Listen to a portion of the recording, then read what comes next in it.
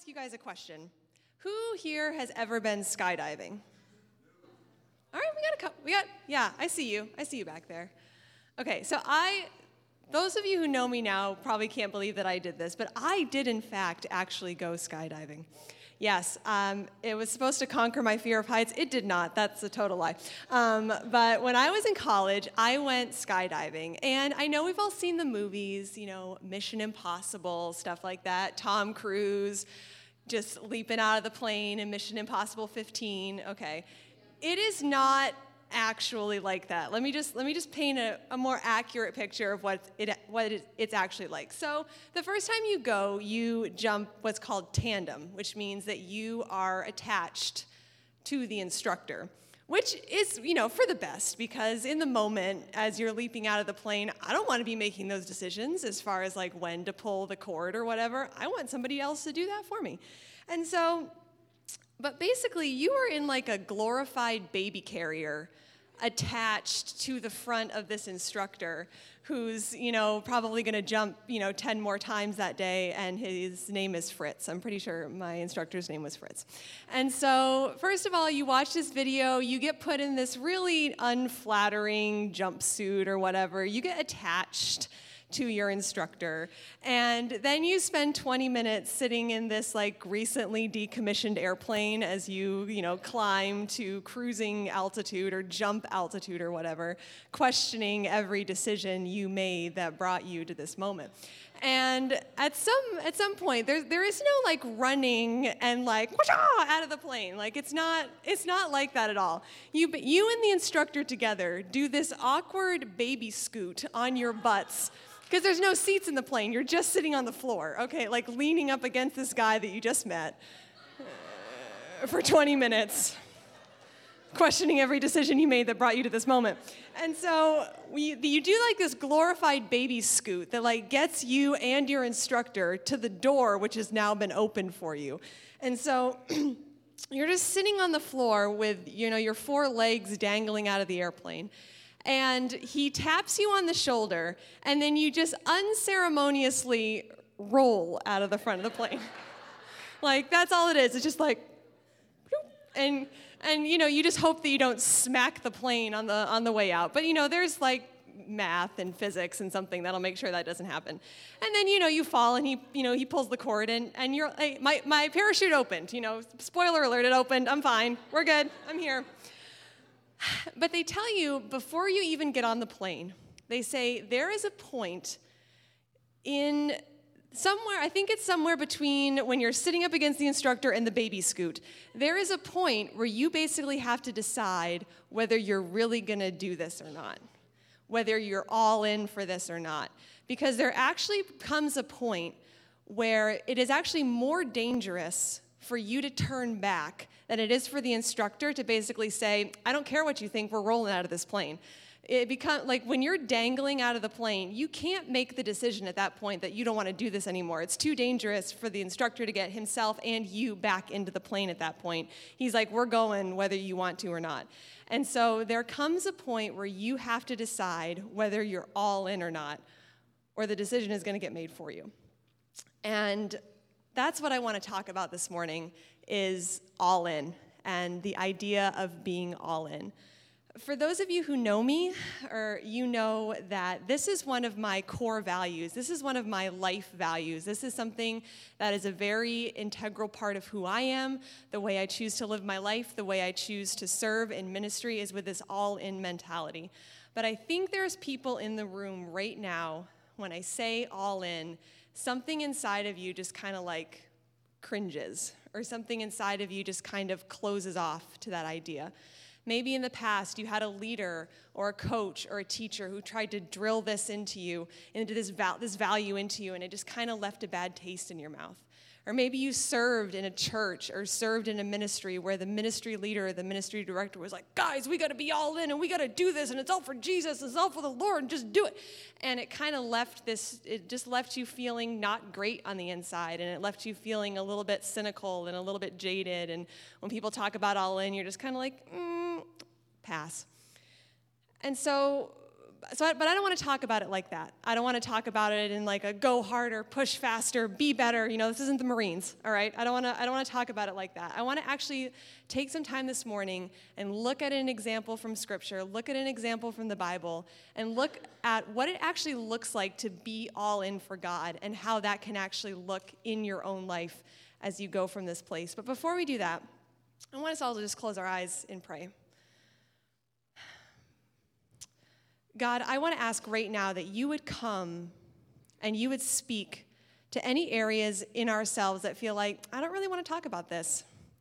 I felt like somebody in my past maybe tried to teach this to me or tried to drill this into me, and it didn't leave me feeling good. It didn't leave me feeling valued. It didn't leave me feeling the way that I think they thought it would make me feel. God, I ask that you would come and you would speak to any misunderstandings, any walls that we've put up in our hearts, any experiences we've had in our past that maybe want to help us close off to this, God. I ask that you would come right now and you would speak to these areas. God, I ask that you would open up our hearts, not to what I'm saying, but what your word is saying to us and how you're speaking to us and how you have shown us in your word what it looks like to truly be all in for you and how we can live that out in our own lives. Thank you, God. Amen. Amen. So according to Merriam-Webster, the all-knowing, the definition of all in means that you are fully committed or involved in something. Fully committed or involved in something. Now, I'm sure, has anybody ever played poker? Not at EBI, but has anybody ever played poker? I played poker once with Oreo cookies. I lost all of my Oreo cookies. But when you hear somebody go all in, it means that they're laying it all on the line. They're putting all their Oreo cookies in, all right? Everything is on the line. They're not holding anything back. They are all in. And I feel like this phrase is really used a lot in today's society. And it's not just by Christian circles. Like, it's something that you hear all the time wherever you go, whatever you're doing. We got to be all in for this and that or the other. And when I think about some of the most demanding jobs that are out there, I think about this value that gets kind of drilled into people of being all in. And so, other than ministry sometimes, two of the most demanding jobs out there that I could think of is lawyers and doctors. One of my dear friends in college, she went on to become a lawyer and just had to go to school for like 4 or 5 more years after I was done, grueling tests, had to take the bar exam. It was crazy. And so I just want to give you guys a picture of what it looks like to be a lawyer or a doctor in their first couple of years of working, whether it's first couple of years at a major firm or first couple of years as a resident as a doctor. Okay, so these are some statistics according to the National Association for Law Placement. So this is for lawyers. The average number of billable hours required from a first-year associate is 1,892 hours this is for the year 2016. 1,892 hours, but the average number of billable hours required for first-year associates at firms with more than 700 attorneys, so if you're working at a bigger law firm, is 1,930 hours. And so what is a billable hour? A billable hour is not the amount of hours you're in the building, the amount of hours, you clock in, clock out. A billable hour is the work that you can do that your law firm can then charge a client, charge somebody for what you do. And so I got this from the Yale Law School. So Yale, they know what they're talking about. Okay. So let me just paint a picture of what it looks like to get 1,800 billable hours, okay? 1,800 is about 100 billable hours less a year than this number that I just quoted you. So this is what it looks like. Assume you work from 8 to 6 p.m. every day.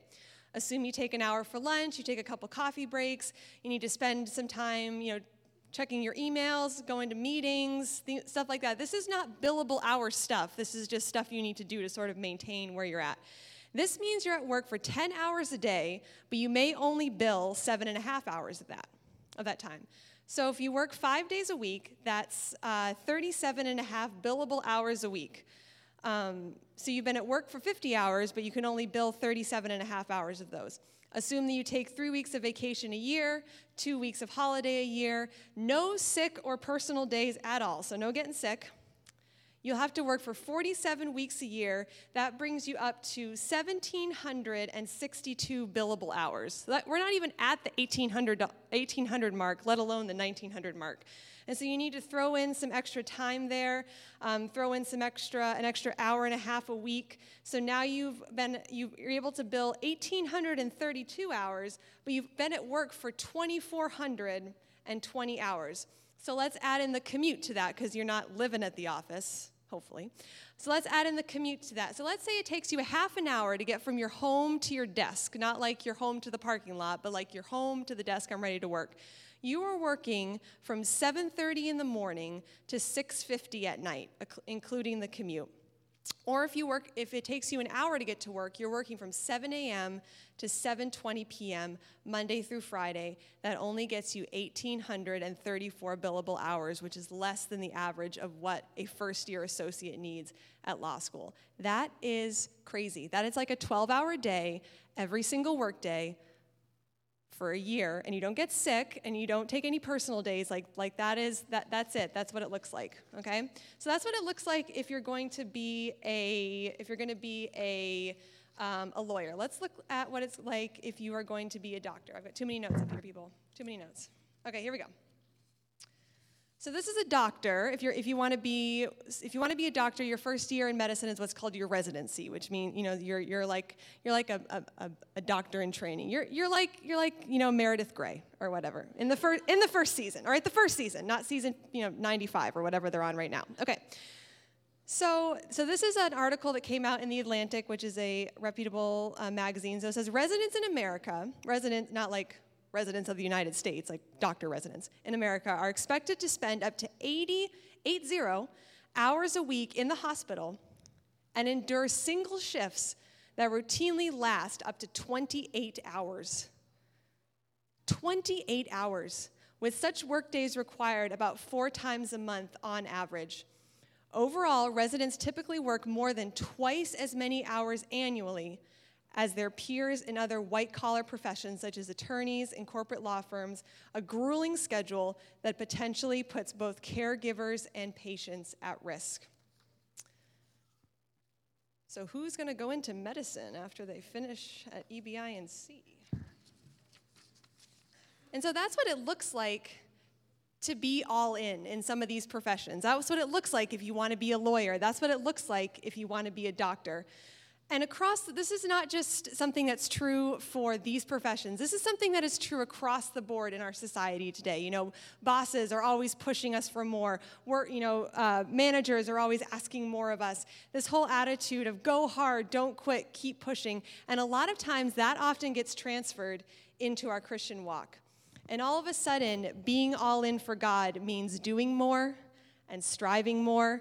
And it can leave us feeling tired and feeling cynical and feeling like we're not enough. We're feeling like God is standing over us. He's always asking for more. He's always demanding more. He's always trying to get that little bit more out of me. And that's what we feel like it's like to be all in for God. But that is not what God intended. I want to take some time this morning to look at a story from the Bible that answers the question, what does it actually mean to be all in? Not what society tells us it means to be all in, not what a boss at work tells you to be all in, not even sometimes what pastors or other Christian leaders that you've maybe had in your past have told you this is what it means to be all in. But what I feel like is what God intended for us when he desires us to be all in. So I want all of us to open our Bibles to Genesis, the first book, Genesis chapter 22, verses 1 to 14. And this is a story that I think we all know pretty well. It's the story of Abraham and Isaac when God asks Abraham to sacrifice his son Isaac. And we don't have time here to read through all these verses, but again, I think this is a story that we're all familiar with. But I want to take some time this morning to highlight 3 truths from this story that I believe will shed some light on what it truly means to be all in. So truth number 1, I can be all in when I understand who God really is. I can be all in when I understand who God really is. So in this passage, like I said at the very beginning, God comes to Abraham. He says, I want you to go to Moriah, and I want you to sacrifice your son Isaac there for me. And I want to pick up in Genesis chapter 22, verses 4-6. It said, then on the third day, Abraham lifted his eyes and saw the place afar off. And Abraham said to his young men, stay here with the donkey. The lad and I will go yonder and worship, and we will come back to you. So Abraham took the wood of the burnt offering and laid it on Isaac his son, and he took the fire in his hand and a knife, and the two of them went together. So the portion I want to highlight here is at the end of verse 5, where it says, stay here with the donkey, the lad and I will go yonder and worship, and we will come back to you. We will come back to you. A lot of times I've heard people say, well, Abraham said we because he didn't want Isaac to, be worried about what was going to happen, or which I would be, or he said we because he didn't want his servants to worry or be concerned or whatever. I don't actually think that's the case. I really believe that that Abraham in his heart thought we are going to come back. Did God ask Abraham to sacrifice his son Isaac? Yes. Had God proven his faithfulness to Abraham before and given him Isaac, the son of his promise? Yes. These are two irreconcilable truths. God said that Isaac would be the son through which Abraham's descendants would become as numerous as the stars in the sky. Then God comes to Abraham and says, I want you to sacrifice your son. These two truths do not line up. They do not make sense. But Abraham knew who God was.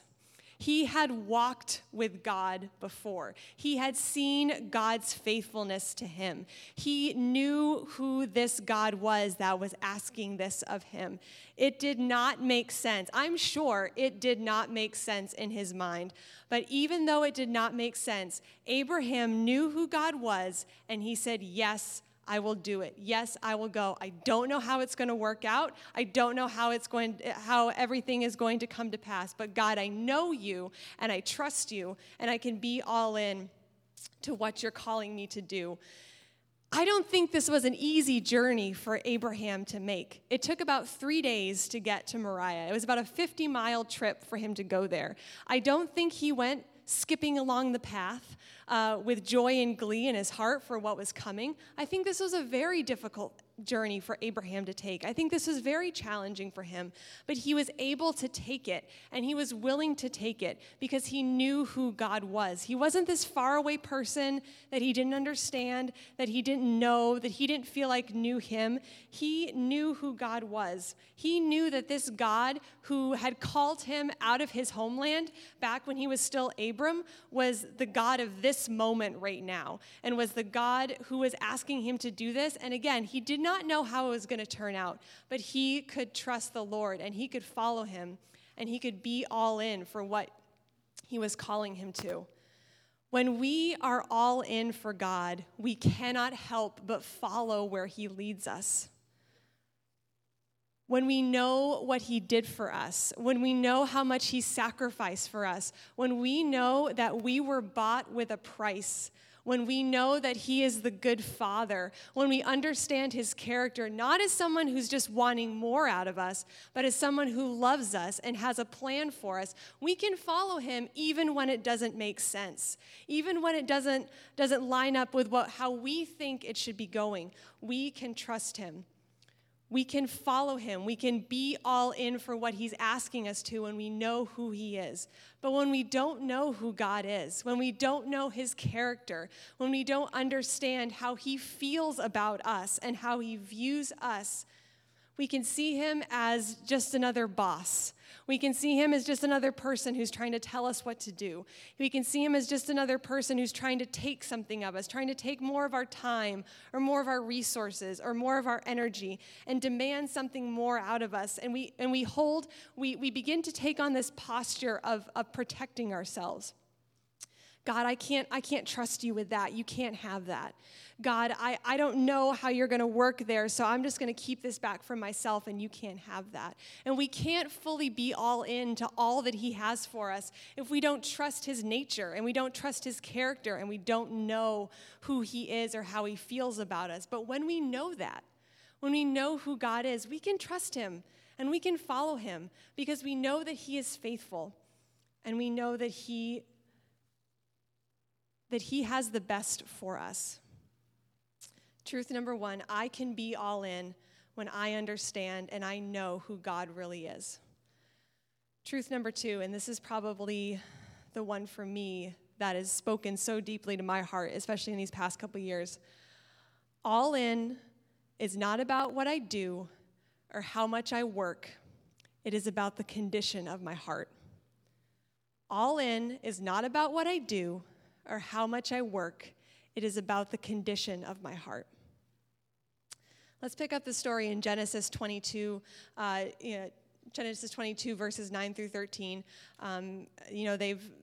Abraham and Isaac have left the servants. They've traveled up the mountain. Isaac asked Abraham, where is the ram for the sacrifice? Abraham said, the Lord will provide it. Verse 9, then they came to the place of which God had told him. And Abraham built an altar there and placed the wood in order. And he bound Isaac his son and laid him on the altar upon the wood. And Abraham stretched out his hand and took the knife to slay his son. But the angel of the Lord called to him from heaven and said, Abraham, Abraham. So he said, here I am. And he said, do not lay your hand on the lad or do anything to him.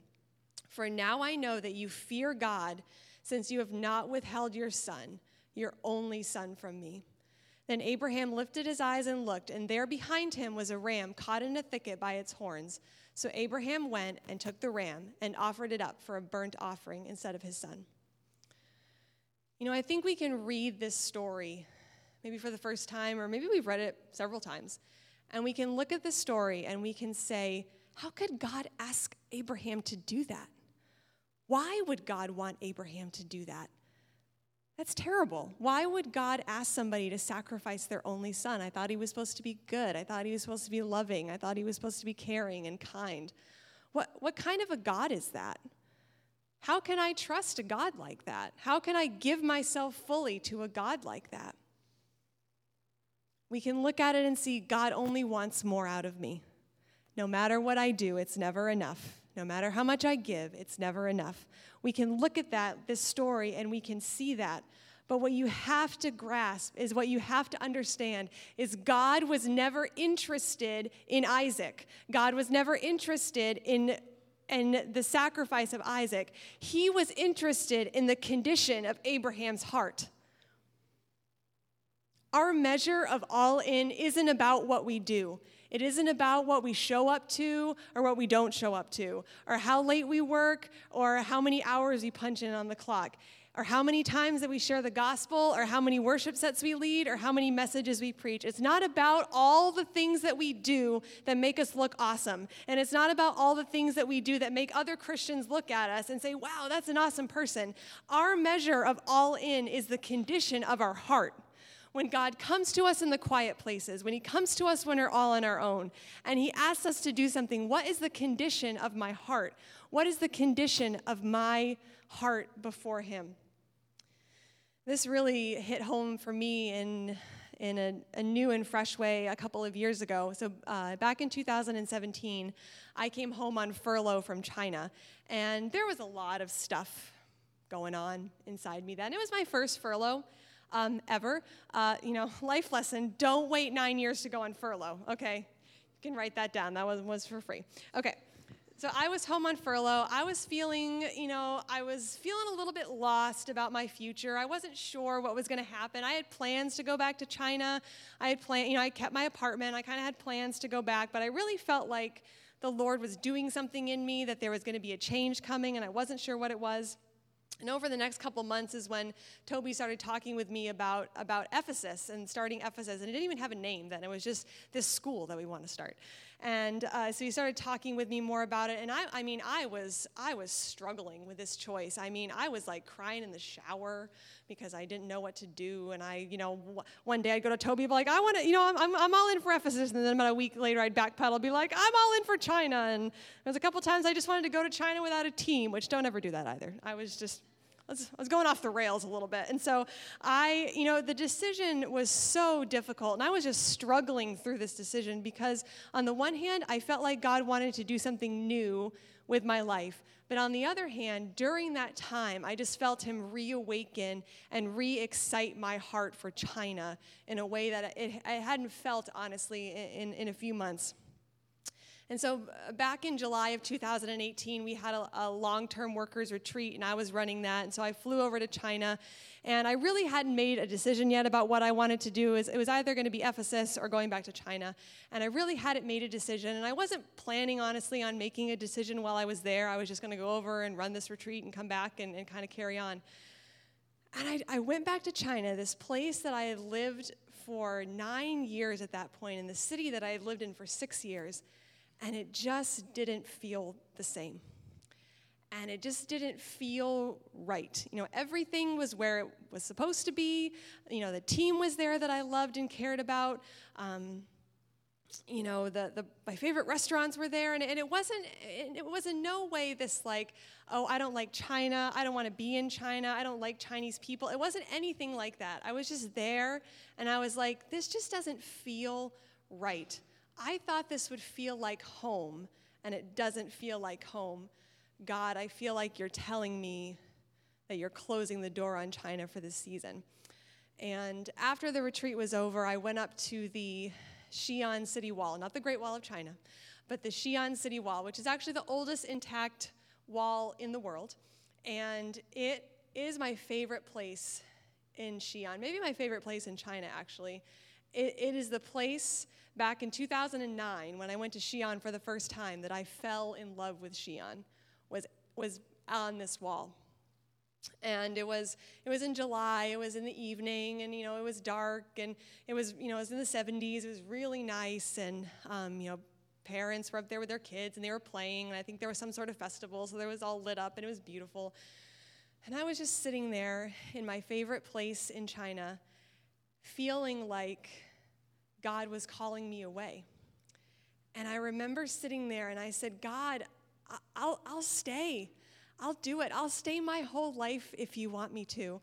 I'll do whatever you're calling me to, whatever you're asking me to, I'll do it. I'll stay. And he said no. He said no. And that broke my heart. That broke my heart. I was ready to stay there as long as he wanted me to. I was ready to do all that he wanted me to do there. I was making a list of all the things that I could do, all the ways that I could be effective, the difference that I could make with my life there in Xi'an, and I was ready to do it again in a way that I hadn't been ready in a long time. And I felt him saying no. And in that moment, in my favorite place in this country that I had called my home for, 10 years at that point, I had a choice to make. Was I going to be all in to all that he called me to?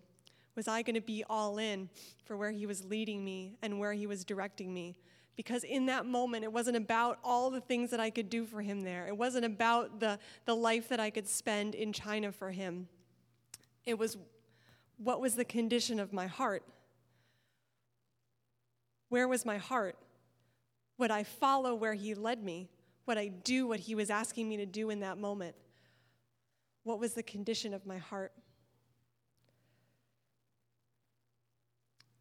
When we know who God is and we know who we are, we can live a life that's all in. And again, it's not about how much we do. It's not about how we serve.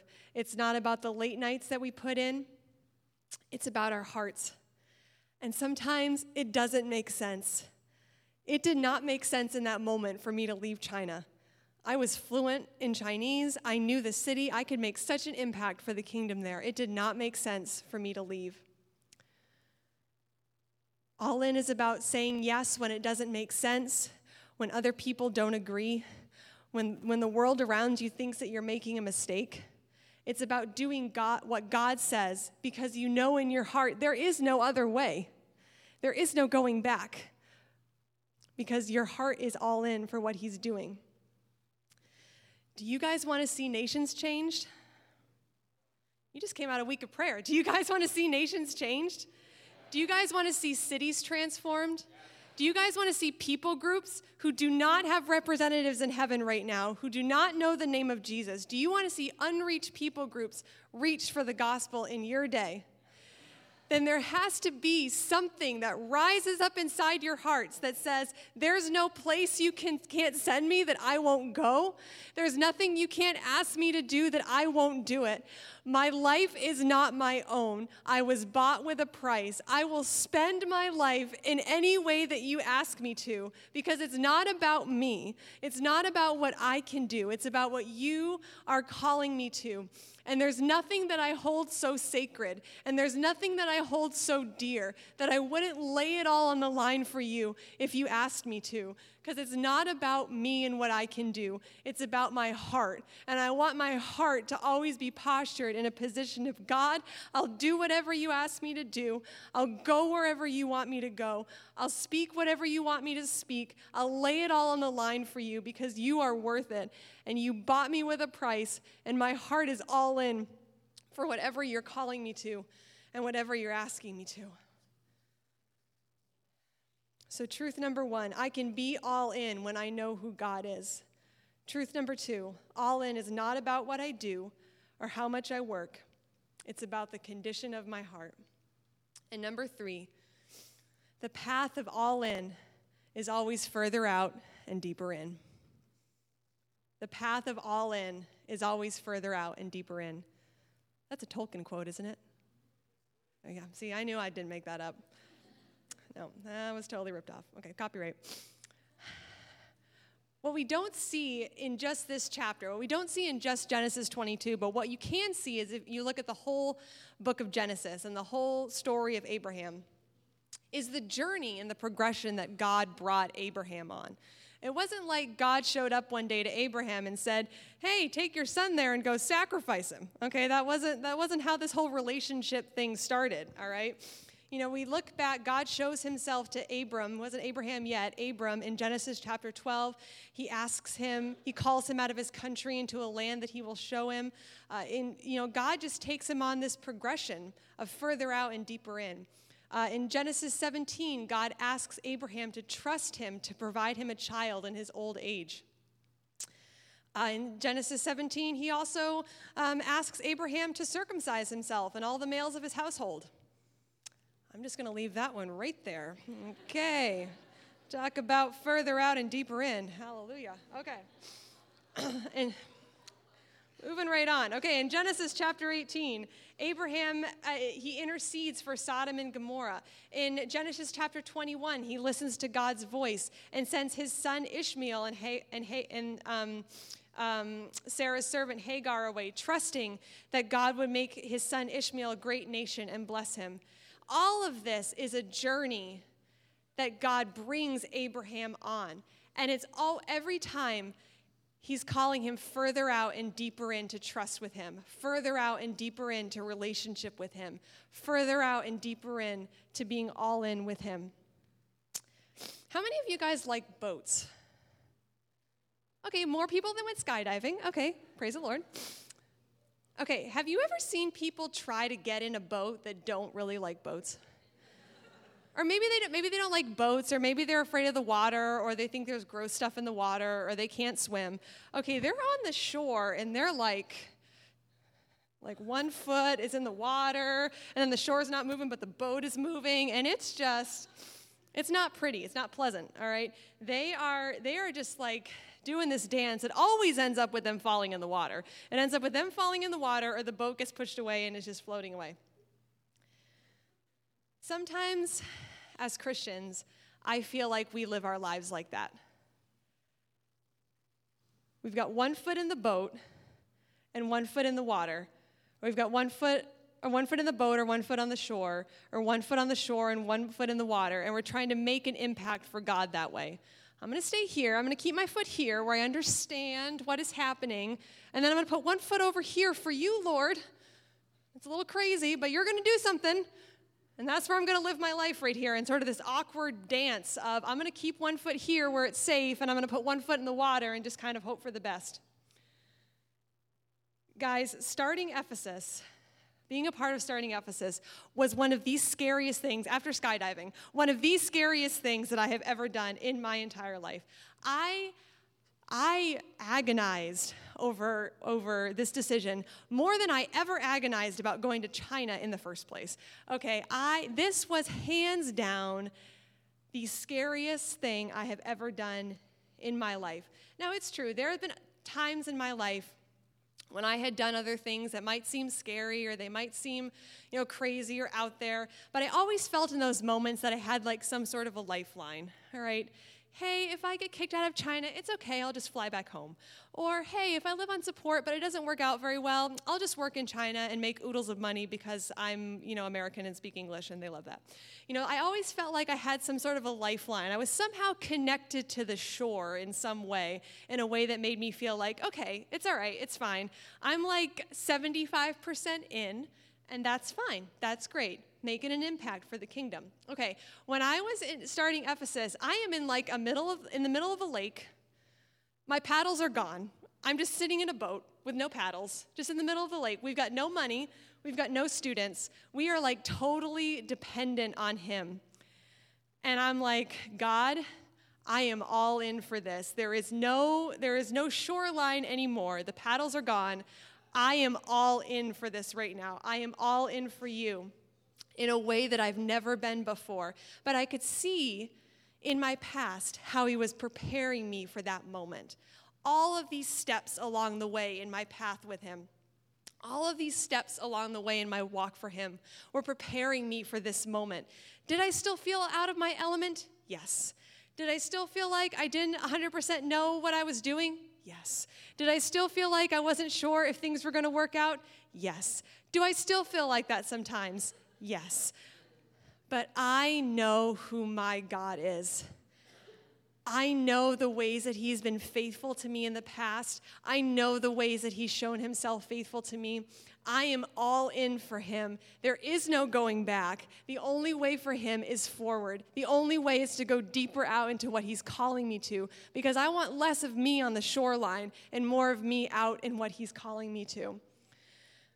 Do you guys want to do big things with your life for God?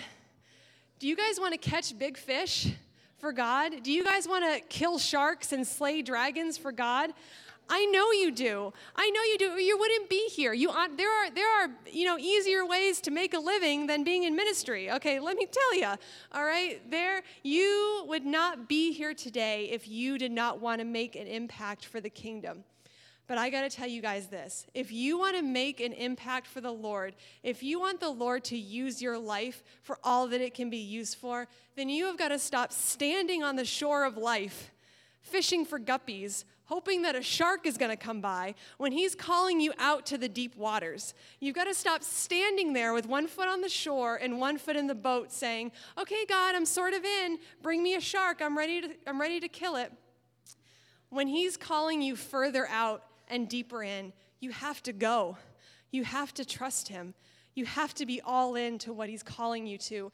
And you know what, guys? He's going to meet you there. He's going to meet you there. He's not going to leave you floundering in the water. He's not going to call you out there and just leave you to your own devices. He will meet you there. He will be there in ways that you've never experienced him before. The levels of his provision and the levels of his love and his grace and his power moving through you are going to be such that you've never experienced that before. But you've got to move forward because it's always further out and deeper in with God.